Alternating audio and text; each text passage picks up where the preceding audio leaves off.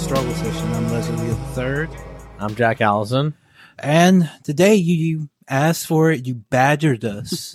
You begged us. We're doing the goddamn political episode now. Sure. We're going to talk about political topics because they're so wonderful and great. You got tired of us talking about the greatest books, movies, novels of all time for a couple of months. You were bored with that. What's going on CNN for the last 3 weeks? Yeah, you know? Right. And of course, we brought on our unofficial political correspondent. Nice. Let's make it official. Hasn't been on the show since we had our very successful, I have to say, very successful live show in New York, almost sold out. Katie Halper, thank you so much for coming on. Yeah, of course. Thanks for having me.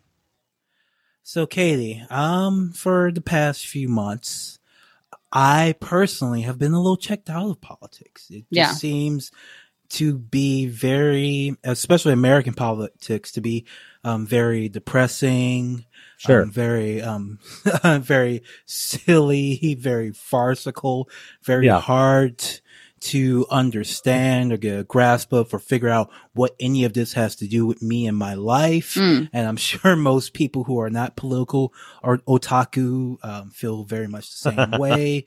So Katie, as the foremost political otaku expert on the globe, next to, Pod Save America guys, right? Please just condense the past maybe 2-3 months of U.S. American politics. Okay, but can I just ask you a question first? When you say American politics, are you following another country's politics? Yeah. Are you like you are with wrestling, and you're like, I'm only into Japanese politics? Yeah, that's what I thought. No. It's just that we're Americans. We're American shows, so I feel like we should focus on American. Right. I know there's a lot of Australians who are weirdly obsessed with American politics, but sure, right.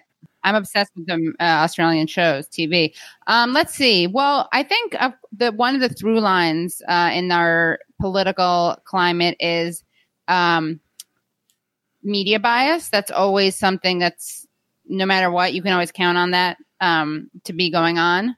And basically MSNBC being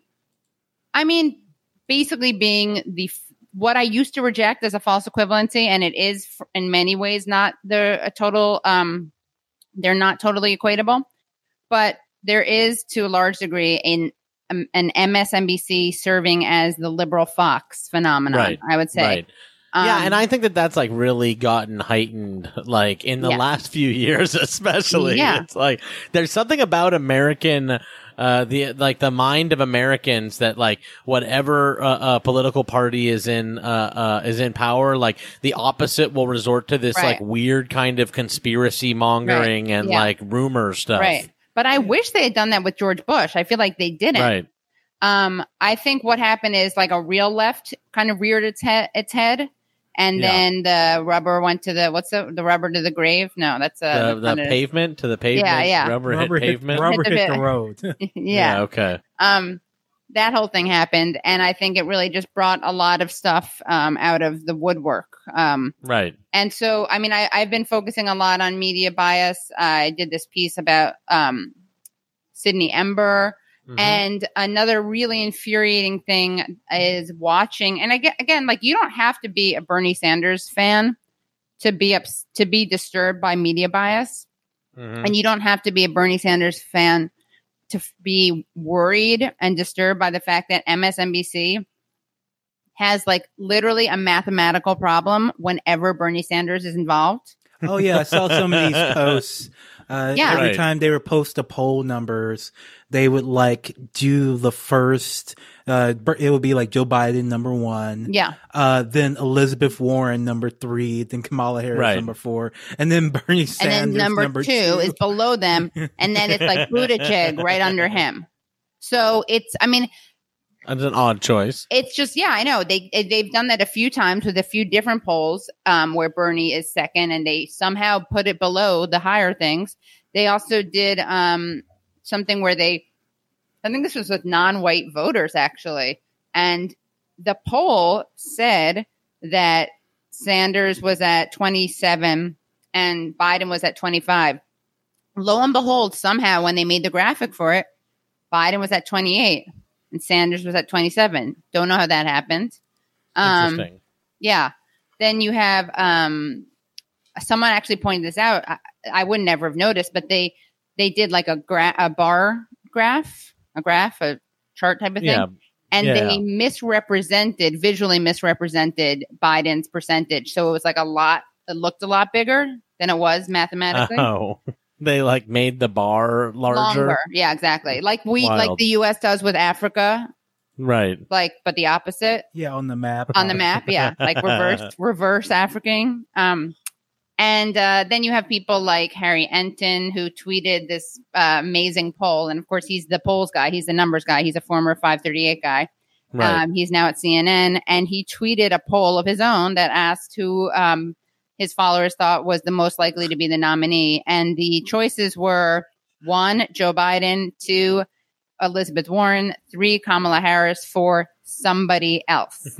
Oh, Jack, I saw that through you originally, actually. Right, yeah. No, I thought it was very funny that Harry Enton did a post. What did you say? Who do you think? I said it was like, who's going to win between like first, third, and fourth? Right. Like, yeah. Right. And then Harry Enton got pushback from it, and he's like, you realize that you can only have 4 choices when you're doing a poll on Twitter? Yeah. So clearly one of them has to be someone else. Like, is he trying to pretend that that's like a polling norm? And then clearly you would go with, like you said, like this is basically, this election coverage has become 1, 3, 4. Like that's the new. And then like 8 when it gets to like Buttigieg, yeah. Or Beto and like just the fact that Beto, who Beto's newest thing is that he Leslie wrote a Medium article acknowledging that his ancestors were slave owners and like thank you being sorry about that, I guess. Well, that's so funny because he's rich now, right? Like he has money now, generational wealth now. If he wanted to do something about that, he really could. You literally are holding the same money. You had it handed to you. What should he do? We should give him some ideas. What would you like to see him do with that money? Give it to all the black neighbors and any black person who's had to put up with his bullshit. Right. Like that, the reparation, let it begin at home. Exactly. Think global, act local. Yes. So I'm sure he has some, whoever he points to as like his black best friend should get like a milli straight up off the top. Blessed friend. Is that a term yet? Blessed friend? We should do it.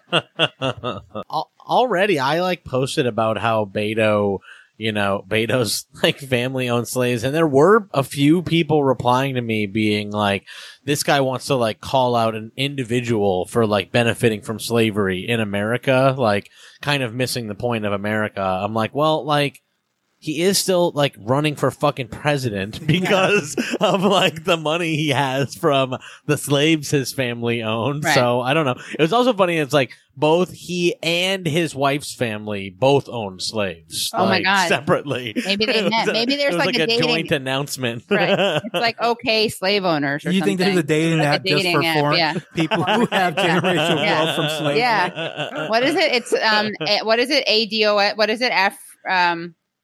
American descendants of slaves, so it's American descendants of slave owners. Yeah. So that would be ADOSO. ADSO. Yeah. Oh, that's really. You can also just look at the graduates from Harvard. Right. The grad list from Harvard. Yeah. Right. But back to the politics. I think that Bernie Sanders, there is this obsession with portraying Sanders as in crisis. Right. Yeah. Flailing and free fall. Free fall. Yes. All these headlines. And it's obviously terrible when with the MSNBC versus Fox thing, what makes MSNBC dangerous is that they do have, speaking of intellectual snobbery, Rachel Maddow is a Rhodes Scholar, right? They are not bigoted in the very immediate sense of the word people. Right. So they have a real gravitas. More erudite. Right, exactly. So they, whereas Fox, especially to people on the left, we all know that they're absurd, they're bigoted. So I think we don't have our guard. We our guard is up already with Fox. What's scarier is when you have these things at places like MSNBC or the New York Times, which are supposed to be respectable. But in terms of Sanders being like 2 days away from like healing over or whatever they'd have you believe, it is one thing when you have Jennifer Rubin, who should not be allowed to show her face, appear in public, let alone Jennifer Rubin. Jennifer Rubin is we should make up our own squad. It's called the neocon squad. Let's reclaim squad and call them that. Jennifer Rubin is a terrible neocon who, if you go to Media Matters, which is the very Clintonite liberal media watchdog group, right, you'll find all these entries about her. And she said like terrible things about Obama. She's so Islamophobic that Andrew Sullivan called her out on it.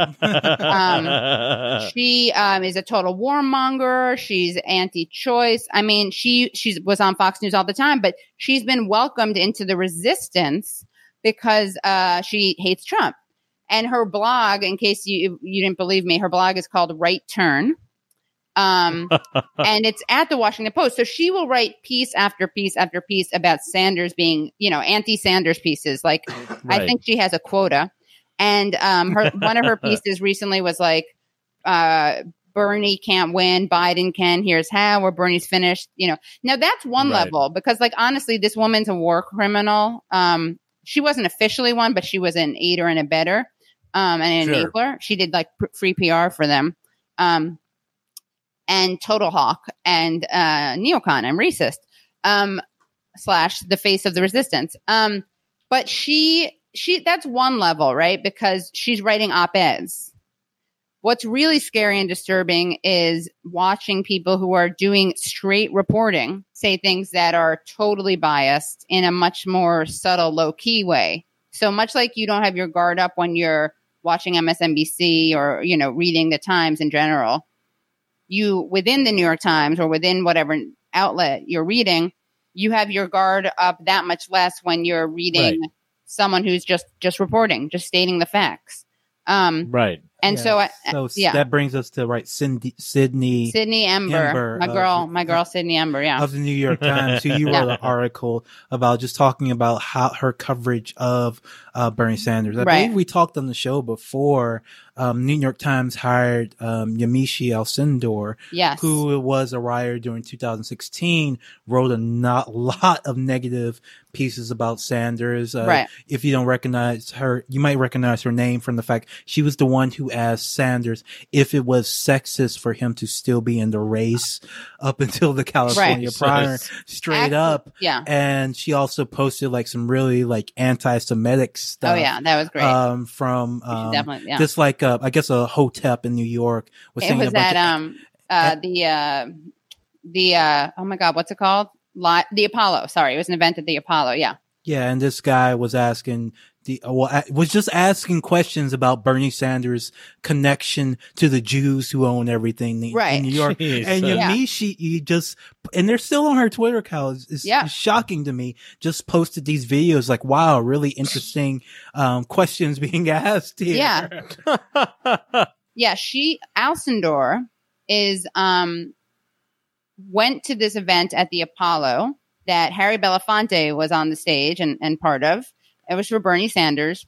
And if you go to her Twitter from then, you'll see that she has video. You just see a black man yelling. And she has video of that, but you can't hear what he's saying. And she says, community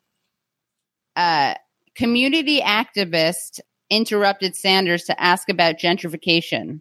Okay, that's an interesting way to describe someone who is asking about the giant Zionists who run the world and run real estate. That's what he was saying. He was like asking Bernie about his allegiances to that. So that's how she describes it. Then, as you were saying, Leslie, later on, she posts some video of that guy, John Price is his name. John Price wants to know about Bernie Sanders' connections to to Jews in real estate. Now, what's so great about what she did is that that's actually a Fox News. It used to be a Fox News move. You go, some say.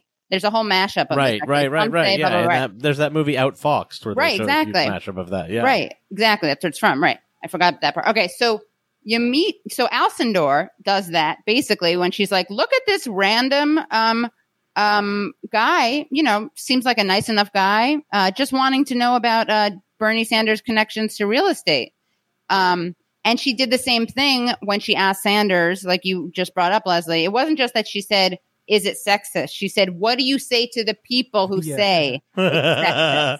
Very Fox News. Very Fox News. And I would have been like, what do you say to the people who say it's anti-Semitic for Hillary not to drop out? No. I do want to say, that was all in 2016. What happened after the fact was that people like Yamiche Shea and Jamel Bowie and all these pundits who were wrong every step of the way, Matt Iglesias, all these pundits who were wrong, Nate Silver, all these pundits who were wrong for a living, every step of the way during the election, while you and I, Katie, were screaming that, Bernie Sanders is the only way to defeat Trump. Right.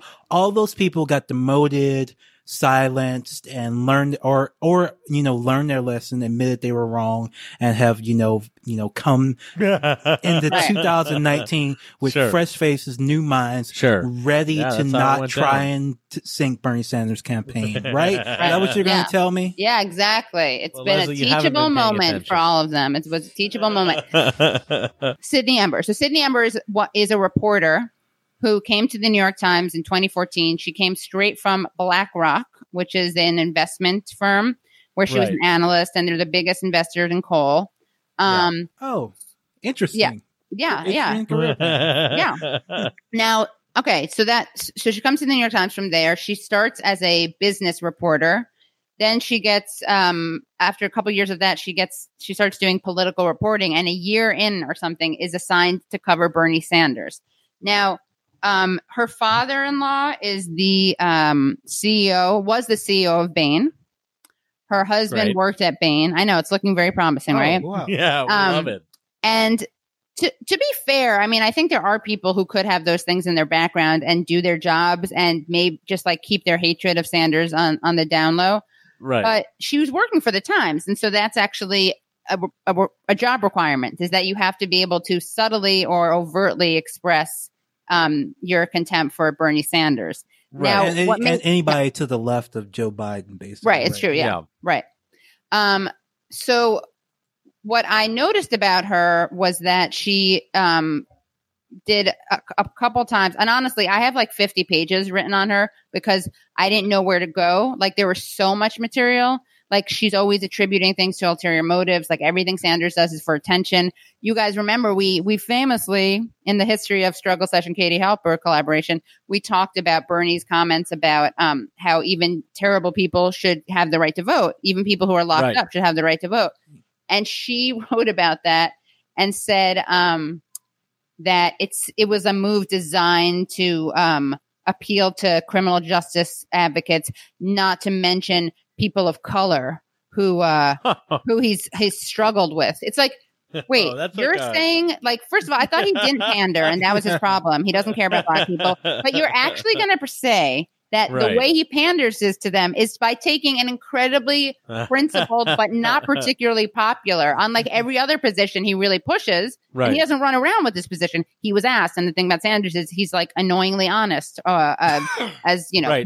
Right. This is not something that a president is probably going to have to deal with in their term, to be honest. Right, and it's also not as nice as it would be. Right, and it's also just not a good talking point. So the idea that he's doing this to appeal to people, and then Karen Finney, bless her heart. I don't know if you guys saw this, but it's the right opinion to have, and so when they ask him, he has to say the right thing. Yeah, exactly. Yeah.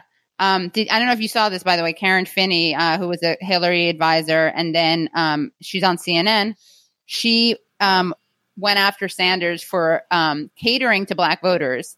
It's like, yeah, okay. I thought you wanted him to do that, first of all. And then isn't that the problem that he doesn't? And then it's interesting because she probably meant to say pandering, but she said catering, which is like a Freudian slip. Yeah. And then she tries to make it an unpopular position among black people because she brings up that James Byrd, who was, I don't know if you guys remember, it was an awful case of a guy who was a black man tied to the back of a truck, like dragged to death. Yeah. Right. Awful.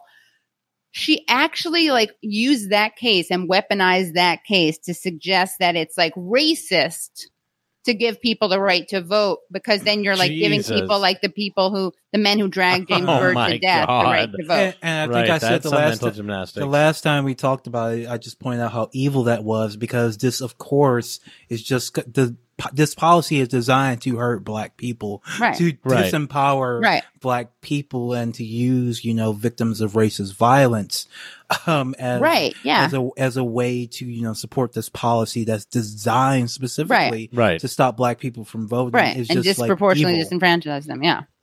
Evil. So, so that's just one example of Ember, like, trying to make it. And the thing about Ember is she's so bad. She's a little young. So like Jonathan Martin's a little better at being subtle in his hatred of Bernie Sanders. He's another journalist. You guys may remember that the New York Times was caught, like absolutely busted, caught red-handed, making changes to an article. It's called stealth edits, when they don't acknowledge that they changed it. They had an article that started out, this was in 2016, but I can't believe it's not a bigger story and everyone should know about it. They started an article when they originally put it online. It was Sanders achieved victory through legislative side doors. Then it became through legislative side doors, Sanders achieved modest victory. They took out an entire sentence from one of his advisors, Warren Gunnell, saying that he had been successful in the way this is basically how it talks about how he would do. He's like the amendment king. That's what they call him. So the way he would do things, not big, although he's big, he's aggressive and bold in his ideas. What he does is like sneaks things in just for strategic reasons, like in terms of passing stuff. So they took that out. They all added in 2 negative paragraphs that just weren't there before, that call him like pie in the sky, doesn't have the experience to back this up. Yeah. And then they defended, when they got caught, they defended it because they said it wasn't realistic enough. It didn't speak enough about his realistic chances. So basically they're saying like, we made him too viable and credible sounding. So we had to go back in there and make him seem much less mainstream and electable or able to govern. But so what Sydney Ember does, though, is that one of her specialties is going to completely bias sources and misrepresenting them, which she has to do, because if you go to like a lobbyist and get a quote from a lobbyist and identify them as a lobbyist, you're probably not your readers may not take that very seriously, or may not think that person has a lot of cred. Right. So I went through six of her sources. One of them is Jim Kessler, who is with Third Way. Who, lo and behold, doesn't like Bernie Sanders' healthcare plan, even though, apparently theirs is just as robust. Another one was Marianne Marsh, who constantly tweets at Bernie Sanders, like constantly tags him and is like, Bernie Sanders is not a Democrat. Hello, he's not a Democrat. Hey, God. Just coming by to tell. Like, she's done it constantly. Yeah. Don't quote reply girls in the New York Times, people. They are not legitimate sources. Basically, yeah, totally. Right. And she was a lobbyist with like, which she didn't include in the piece. She's so like, this woman like literally worked for a health insurance company that like tricked old people into coming to like night like parties with bingo and door prizes, and then would make them sign letters to the editor, like because Obama was trying to cancel this program because they were too. So Obamacare would work. It was like this private shady thing that he was trying to. Wow, that's terrible. Canceled. That's really and then when they up. were busted, because some editors were like, "Wait, why do I have like 1,000 letters from 87-year-old people who were really impassioned about this?" They got busted, and Marianne Marsh is like, well, I think there was just like they probably forgot. Like, she basically tried to like be ageist and like age shame them and pretend that they had just forgotten that they had signed these letters. Wow. And, now Ember is famous for her piece on Sanders in Nicaragua. That's probably something you guys remember seeing, where she red baited the shit out of Sanders. She wrote a piece. It was so bad that Sanders did an interview with her. And just so people know, the conflict in Nicaragua was because the Contras versus the Sandinistas. Mm-hmm. The Contras were used terrorism as their norm. That was how they did everything they did. Right. They raped people, they tortured people, they skinned people. Yeah, and we funded them, right? And we funded them. Okay, sure. Reagan had to break the law to fund them and sell arms to Iran, who was our official enemy at the time. Anyway, this was with like Oliver North. Oliver North, right? Who is like now like running the NRA or some exactly. shit. Yeah. At least he's not on MSNBC. I mean, it could be worse, right? Yeah, so, sure. So and then the Sandinistas. I mean, every human rights organization that wrote about it acknowledged that there wasn't, because they tried to both sides them. It wasn't like that at all. Of course, there were incidents of violence. It was a war. Right. But they did not, torture was not their tactic of choice. Like that wasn't their MO. Yeah. So, Sydney Ember's really great question for Bernie Sanders. You know, this is the most important thing. So the first thing she asks him when she interviews him about this is if he had heard an anti-American chant when he went to a rally of 500,000 people. If he had heard it, and she thinks it was here, there, everywhere, the Yankee will die. He kind of was like, do you understand? You know, he was trying to be polite, I think, but couldn't, like, what the hell is wrong with you? Like, I thought he was polite. And her follow-up question, because she's such a good hard-hitting journalist, her follow-up question was, if you had heard it, would you have stayed at the rally? Right. So now one of the sources in the original piece, not in the interview, but the original piece that she, made the interview come off of, was a guy named Otto Reich. So she asked Otto Reich what he thought of Bernie Sanders, and support of the Sandinistas and opposition to the Contras. And she said that she did admit he had worked for Reagan and helped oversee his policies in Nicaragua. Oh, okay. And she did it. She said that he was an emissary, an envoy for Bush. But what she didn't mention is that he's tried to get terrorist visas. Wow. He's a lobbyist for Bacardi and not Raytheon. What's the other one? The arms people. No, I'll come to it later. And what he did for Reagan, the way he oversaw this policies, he was the first ever director of a now defunct department called the Office of Public Diplomacy. And he would go around and basically try to bribe or blackmail or threaten journalists who were critical of the Contras and who were too pro-Sandinista. And he spread sex scandal rumors about people. He would sit in on, he would go to NPR and PBS and basically imply that they wouldn't get funding if they were too critical of the Contras or too pro-Sandinista. They would place all these op-eds. I mean, they were just and they worked with psyops people. It's so over the top how evil they were. What a bizarre time where this guy was just running around because of this war, so far away, intimidating people. America is just a fucking mess. They just had to defeat communism. That was the, right. Yeah, that was what we had to do. The important thing is that Bernie Sanders has a lot to answer for not being on the side of the nun rapers. Yeah, exactly. Yeah. Right. Who will speak for the nun rapists? Because it's not going to be Bernie Sanders. I can tell you that much. And so she asked him. She used him as a source. She used a Hillary person as a source to say Sanders is a straight old white man. At the end of the day, this woman said that. Tracy Seffel is her name. She referred to her as a Democratic strategist. She's actually was with Ready for Hillary, the Hillary Super PAC. Okay. And she forgot to mention that. This woman also was she's extra shady though. She and Matt Drudge would work together. She would leak stuff to Matt Drudge. So he would put it on his site that would make Hillary look good and Obama look bad.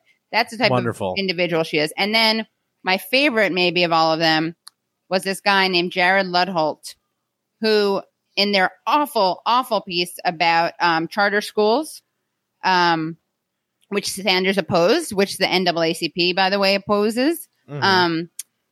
She interviewed more catering to the black voters. I know, exactly. Right. Yeah. So annoying. So annoying. So she interviewed a lobbyist. I mean, that's so boring. She's a lobbyist for charter schools. Not surprising. These people have like Betsy DeVos speak at their things. Like that's how progressive these guys are. Yeah. But what was weird, and Diane Ravitch, not to get too in the weeds, but Diane Ravitch is this big education expert. She's like one of the foremost education scholars and experts out there. And she, who has not endorsed Sanders and has said she'll support anyone who wins the nomination, she noticed that they quoted this guy, Jared Ludholt, in an article, and it said like, to a hammer, everything is a nail, and for Bernie Sanders, that's like class warfare or something. Basically saying like he was overthinking, he was putting too much importance on class in segregation because he made the right.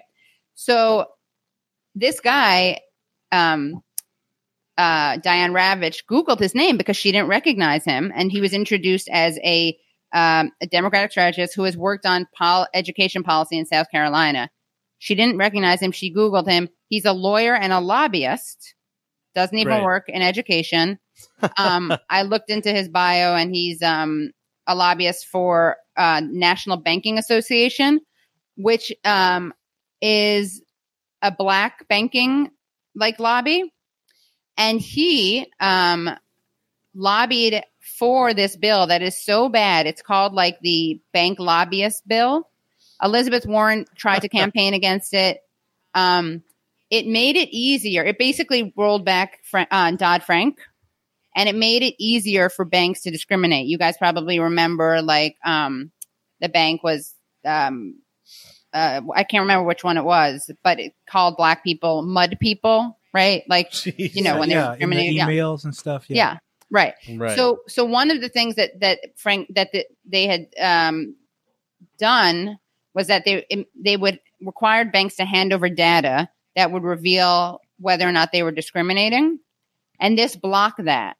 And so everyone, NAACP, again, people were really angry, and they tried to organize against it. And this guy, Jared Ludholt, who doesn't even work in education, again, it's not even remotely his lane, did the black bank, black bankers don't have the luxury for the perfect bill. And yeah, I mean, anything with don't have the luxury should always be just basically know that whatever's coming after that is a lie. Right. And he's like, if we were concerned that it would be bad for African Americans, we of course wouldn't support it. I mean, literally no one supported it except for Doug Jones. Great. Yeah. Big racial justice warrior that he is. And so I tweeted that before I wrote my piece, I tweeted out Diane Ravitch's line. And I was like, he doesn't even work in education. And he writes back to me, lol, I guess you can't be a lobbyist and work in education. And I was like, oh, okay. Well, what is your education background? He's like, I've spoken for my answer speaks for itself. Oh. And then he blocked me. So wow. I was like, now I know for sure he doesn't do education stuff. Yeah. So let's let's put this in context. This was a guy quoted in the New York Times, and all it took you was a Google search to find out that his background, as given in the story, was bullshit. And when you questioned it, his response was not to present his credentials. It was just to be snarky to you and block you. Right. And to be fair, I noticed this because Diane Ravitch wrote about it in her blog post. She Googled, couldn't find anything. I Googled, I found the national banking thing that he was a lobbyist for. And then just by engaging him on Twitter, if he had been smart, he would have ignored me. But he just made the case against himself that much more strongly. But it's just with the thing that trips me out is this was an article in the New York Times that everybody reads and takes right. And then she said record. Right. And she said he works in education policy. It's not. This was the weirdest one. I guess she was really desperate and really wanted someone to slam Sanders on his charter school position. and probably didn't want to have 2 lobbyists from charter schools because he already quoted one. So I think she was desperate and couldn't find any. And so someone was like, talk to Jared. He'll pretend to be anything. I don't know. I'm just imagining. I'm sure that's 100% what happened. So, Katie, the big political story this week has been the feud between the white supremacists on one side, which are Donald Trump and Nancy Pelosi. Sure.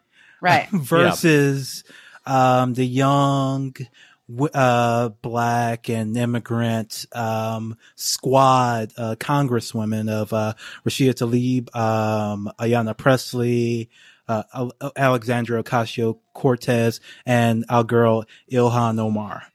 What's going on? Why did this feud start? Ilhan Omar, yeah. How, did, how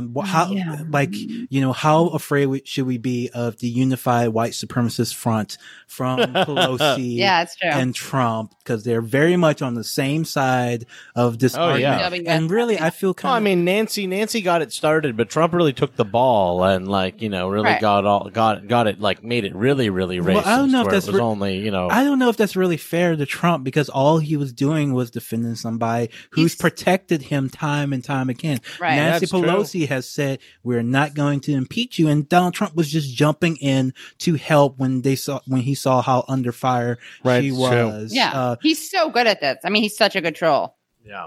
But, it's funny that I don't know. I don't know if I feel comfortable with your assessment, Leslie, and because I think you're really downplaying, and it may be your male privilege that's getting in the way and blinding you to this, but Nancy Pelosi is very subversive and feminist in a very particular way, which is she claps at Donald Trump. And while that may look to you and everyone else, except for the faux resistance, the Mick resistance, as not at all opposition. It looked like just clapping to me. Yeah. Yeah. Yes. It looked like a standing ovation during Trump's, because it was. During Trump's State of the Union. This is how delusional and how performative these people are, that they actually overtly share this as a meme as if it is meaningful. I mean, what it's meaningful of is they're just literally, they're conspiracy theorists, right? Like we know that because look at them on Russia stuff, but they're literally expecting people to believe that Nancy Pelosi standing up and clapping at Trump is resistance. And by the way, if you watch actually the video of it, it's only like 2 seconds in a longer standing ovation that she gives, which is totally normal. It looks like she gets like a cramp in her arm or something like that. It's not sarcastic. It's just giving a standing ovation. And she's smiling at him, not sarcastically. Right. Like, I think these people watch this and they hear Beyonce in the background. And see, also people so often only see the photos, especially on Twitter, and it's like there's this one frame where it kind of looks sarcastic, but that's not reflective of what the reality was. But then that still becomes the new reality, and well, everybody just decides what else that's what happened. They're not going to focus on the fact that she's not effectively resisting Trump, right? So they have to create. I mean. If you stand I almost admire them. Then you have to find a way to stand this person. Right. I almost admire them because they really have their act together. They just don't. They own it. They just own it. And if they had more awareness or maybe a moral compass, they would probably be embarrassed or realize how. Yeah, no. But it works. They just don't give a shit. Kind of is effective because people are people's politics are so. Self-indulgent and performative and it's individual based. Yeah, but getting back to this particular feud, because it's kind of it's really dark the way this kind of started, because I believe it's been going back and forth because Pelosi has been saying these really dismissive things about these four women. Patronizing, yeah. She says at one point they're just 4 votes, they're just 4 women. And their response is, no, we represent millions of people who want better politics and want Democrats to actually do some shit for them. Crazy thought, but yeah, that's what they. I know. And so it got to this point where and the Beltway media was kind of hyping this up and letting Nancy Pelosi's staff and other high level Democratic staff trash these women. By the way, anonymously, yeah, with all the anonymous quotes, which is you don't need to give anonymity to like these like staffers that work for Nancy Pelosi. I know. Like, it's really weird. Like, why? Like, they're talking shit about these people that they're publicly feuding with. Why would you like?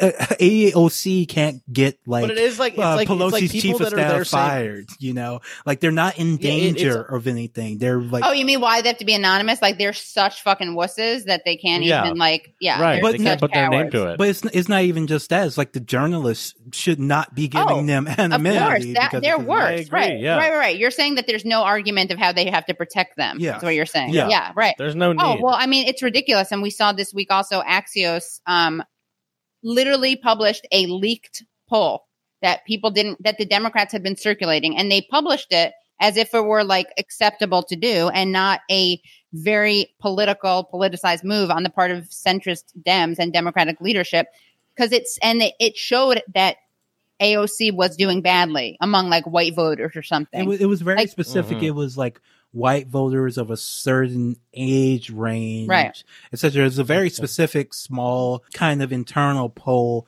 that showed AOC was unpopular with people who really like Nancy Pelosi. Well, they've been feuding. They've been feuding for months, so of course, and like Nancy Pelosi's staff. I know that they're not named, specifically, but I'm just going to say it's probably Nancy Pelosi's staff.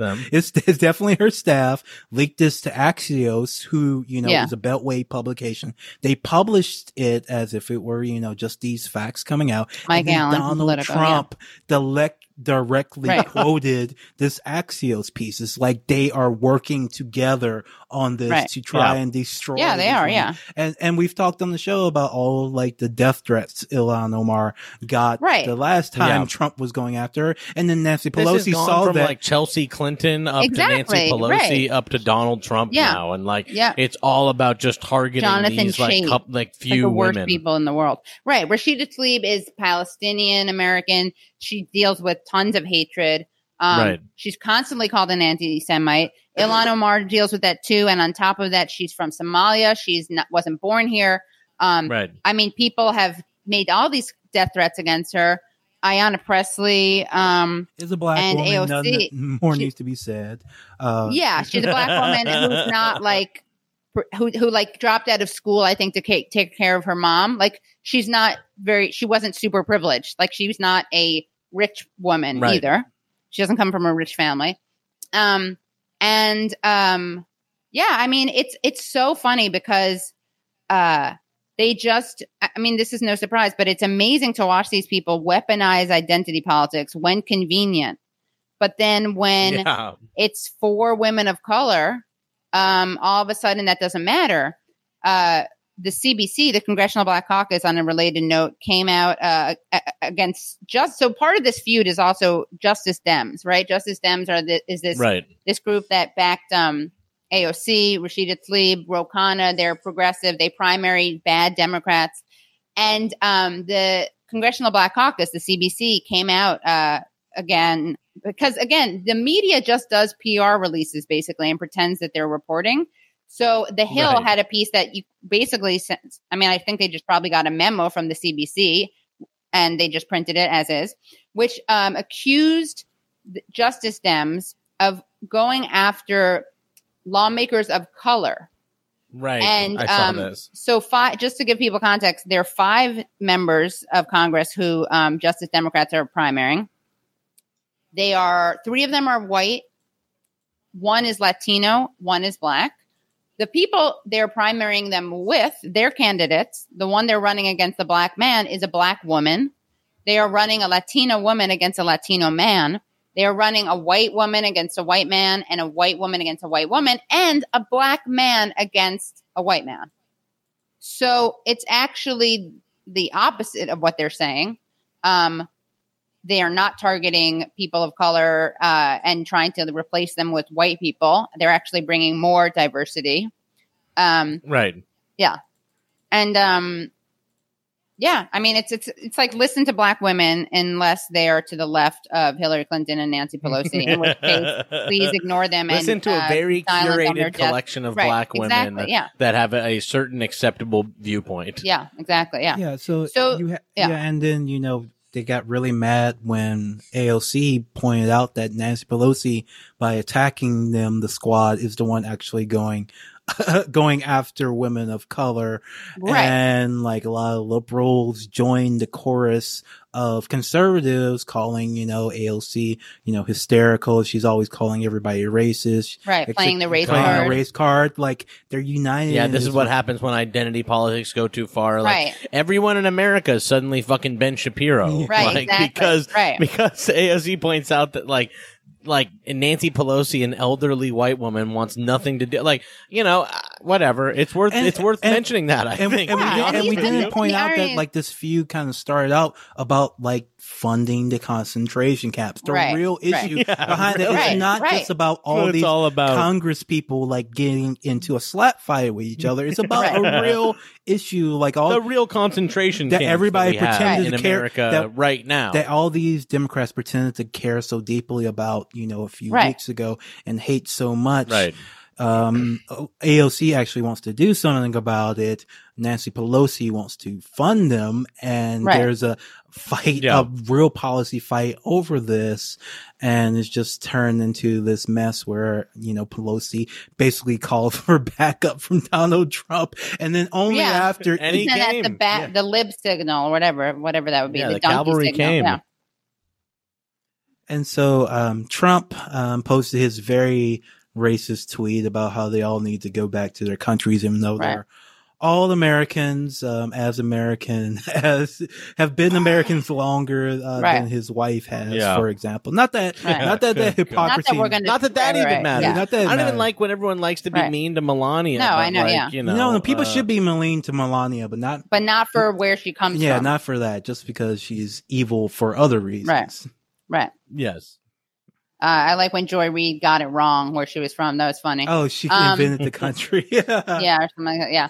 Well, so, it's true. It's like whether or not this is now the thing about politics and power and the way it works is that Donald Trump and Nancy Pelosi don't have to have a signed agreement or a backroom agreement or a handshake where they say, Nancy, you go after her in a not so racist way, and I'm going to follow up in a really, really racist way. That way we're both going after her, but then you can call me out as a racist and look good, but we're both going to be going after her. Like, that doesn't need to happen. That's just, it's like a natural selection thing. It's like an evolutionary thing, a tacit thing that people learn. Like, so that is kind of what is happening, right? You have all someone doing a little show, a big show. A big show. So Trump goes, and Trump gets to appeal. Everyone looks good to their people, pretty much, right? And they are reaching across the aisle to smear, to attack for women of color, right? And of course, they also are really mad at someone who works for AOC who went after Sharice Davids and the other fucking House Democrats account tweeting about like one staffer. It's like truly bizarre. Yeah. So the House Democrats, the official account of the House the Democratic caucus, like all of them, it's supposed to be all of the Democrats. House Democrats with the little verified check. All Democrats in the House. Posted a screenshot tweet. You've seen it 100 million times on Twitter where like you drag somebody with a screinshot. Except this was the House Democrats doing it to the chief of staff of Alexandria Ocasio-Cortez. They didn't even mention like who he was and who he worked for. They literally said, "Who is this guy?" Because he was. I don't want to like get into the details because it's kind of bullshit. Basically, he was made some tweet about Sharice Davis, specifically criticizing her for voting for a specific bill, and they basically like tried related to the border wall. Related to the border wall, and they like tried to like imply that he's like a racist and should keep her name out of your mouth. Like what the fuck? So, this is the chief of. I want to know. Whenever a straight white man tweeted that, really needs to stop. No, it was a black guy. It was a black guy. No, it was a black guy. Oh, wow. Oh, it's a guy. He tweeted. He kind of owned. Oh, I thought it was the anonymous. Like I thought it was just the Dems. No, he tweeted. This is where it gets more embarrassing because after he tweeted, I forget his name is Michael something. He's just some square. He's interned for politicians for his entire fucking life. He's just a complete fucking beltway fucking nerd. He's a black guy, but he's a beltway fucking nerd. Okay. And he tweeted like a video from I think Menaces to Society where they do the drive-by, and that's how he felt when he did that tweet. Man, you'll see he's got just the nerdiest, most imaginable. Sure. Like really, right. like just, and these are the people who were supposed to, be stopping fascism for us, right? Right, of course, yeah. It's so funny. Like these people weaponized identity politics so much. Brent Welder was the guy who ran against Sharice Davids, and they all said AOC was terrible for campaigning for him. He's much more progressive than Sharice Davids, and the congresswoman. So what happened was when AOC's chief of staff tweeted that the moderate Democrats who sank a more liberal aid package. He compared them to new Southern Democrats. He tweeted, "They certainly seem hell-bent to do black and brown people today what the old Southern Democrats did in the 40s. Okay. Whatever. You could say that's maybe hyperbolic. I don't think that that's the that deserves a scandal that someone is pointing out that not supporting that enabling concentration camps and the border wall is problematic for black and brown people. And that's what he got into so much trouble for. Right. Who is this guy? And why is he explicitly singling out a Native American woman of color? It's literally within the same thread where they're telling him stop making a big deal about race stuff. They're literally mentioning that a Native American woman, that her identity is relevant, but the identity of the squads isn't. And Nancy Pelosi says, the funny thing is she says such condescending things to them that if any Republican said them about her, the entire neoliberal pseudo-feminist chorus would, they'd be up in arms, right? They would call in people misogynist for being dismissive and patronizing, which she is. Right. But she's like, oh, they have their public whatever. She dissed the Green New Whatever. The Green New Deal. Yeah, right. I remember that. Said that they needed to sit down and learn. I mean, it's like the most sit down. It's basically sit down and shut up, you young women of color. And that's what both Nancy Pelosi and Donald Trump both said in their own, through their own types of brand. Yeah, if you don't like it, go back to your country. Basically. If you don't like it, sit down and shut up and let me handle it. Sit down and let an experienced person handle it. Leave the country. Basically the same thing. Yeah, I just want to say, I'm glad that Nancy Pelosi and Donald Trump are once again on the exact same page about this. And folks, that has been your political episode of Struggle Session. Katie, where can people find you? Oh, you can find me on Twitter at KTHalps. That's letter K, letter T, HALPS. You can find my show, The Katie Halper Show, on SoundCloud, on iTunes, on patreon.com/The Katie Halper Show.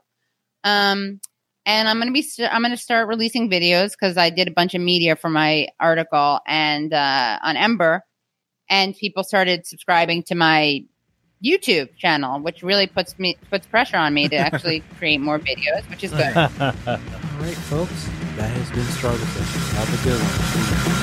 I check my balance when I fall. When you're discovering where I don't need it all. I keep it up and I can't. Just do it, I can feel the man, but not the pose. Demons, best friends, but the vision don't show. I feel it like Venus. I feel it like Pluto. Expand one time. One time, 2 times, 200 times. I check my balance when I fall. When you're discovered, I don't need it all. I can't stand up and I can't. Just do it, I can feel. Like what you hear? Want to hear more? Check us out at patreon.com/struggle session or sesh.plus or strugglesession.substack.com for all our public episodes, commercial free, as well as hundreds of bonus episodes. Thank you to all our listeners for holding us down 5 years strong.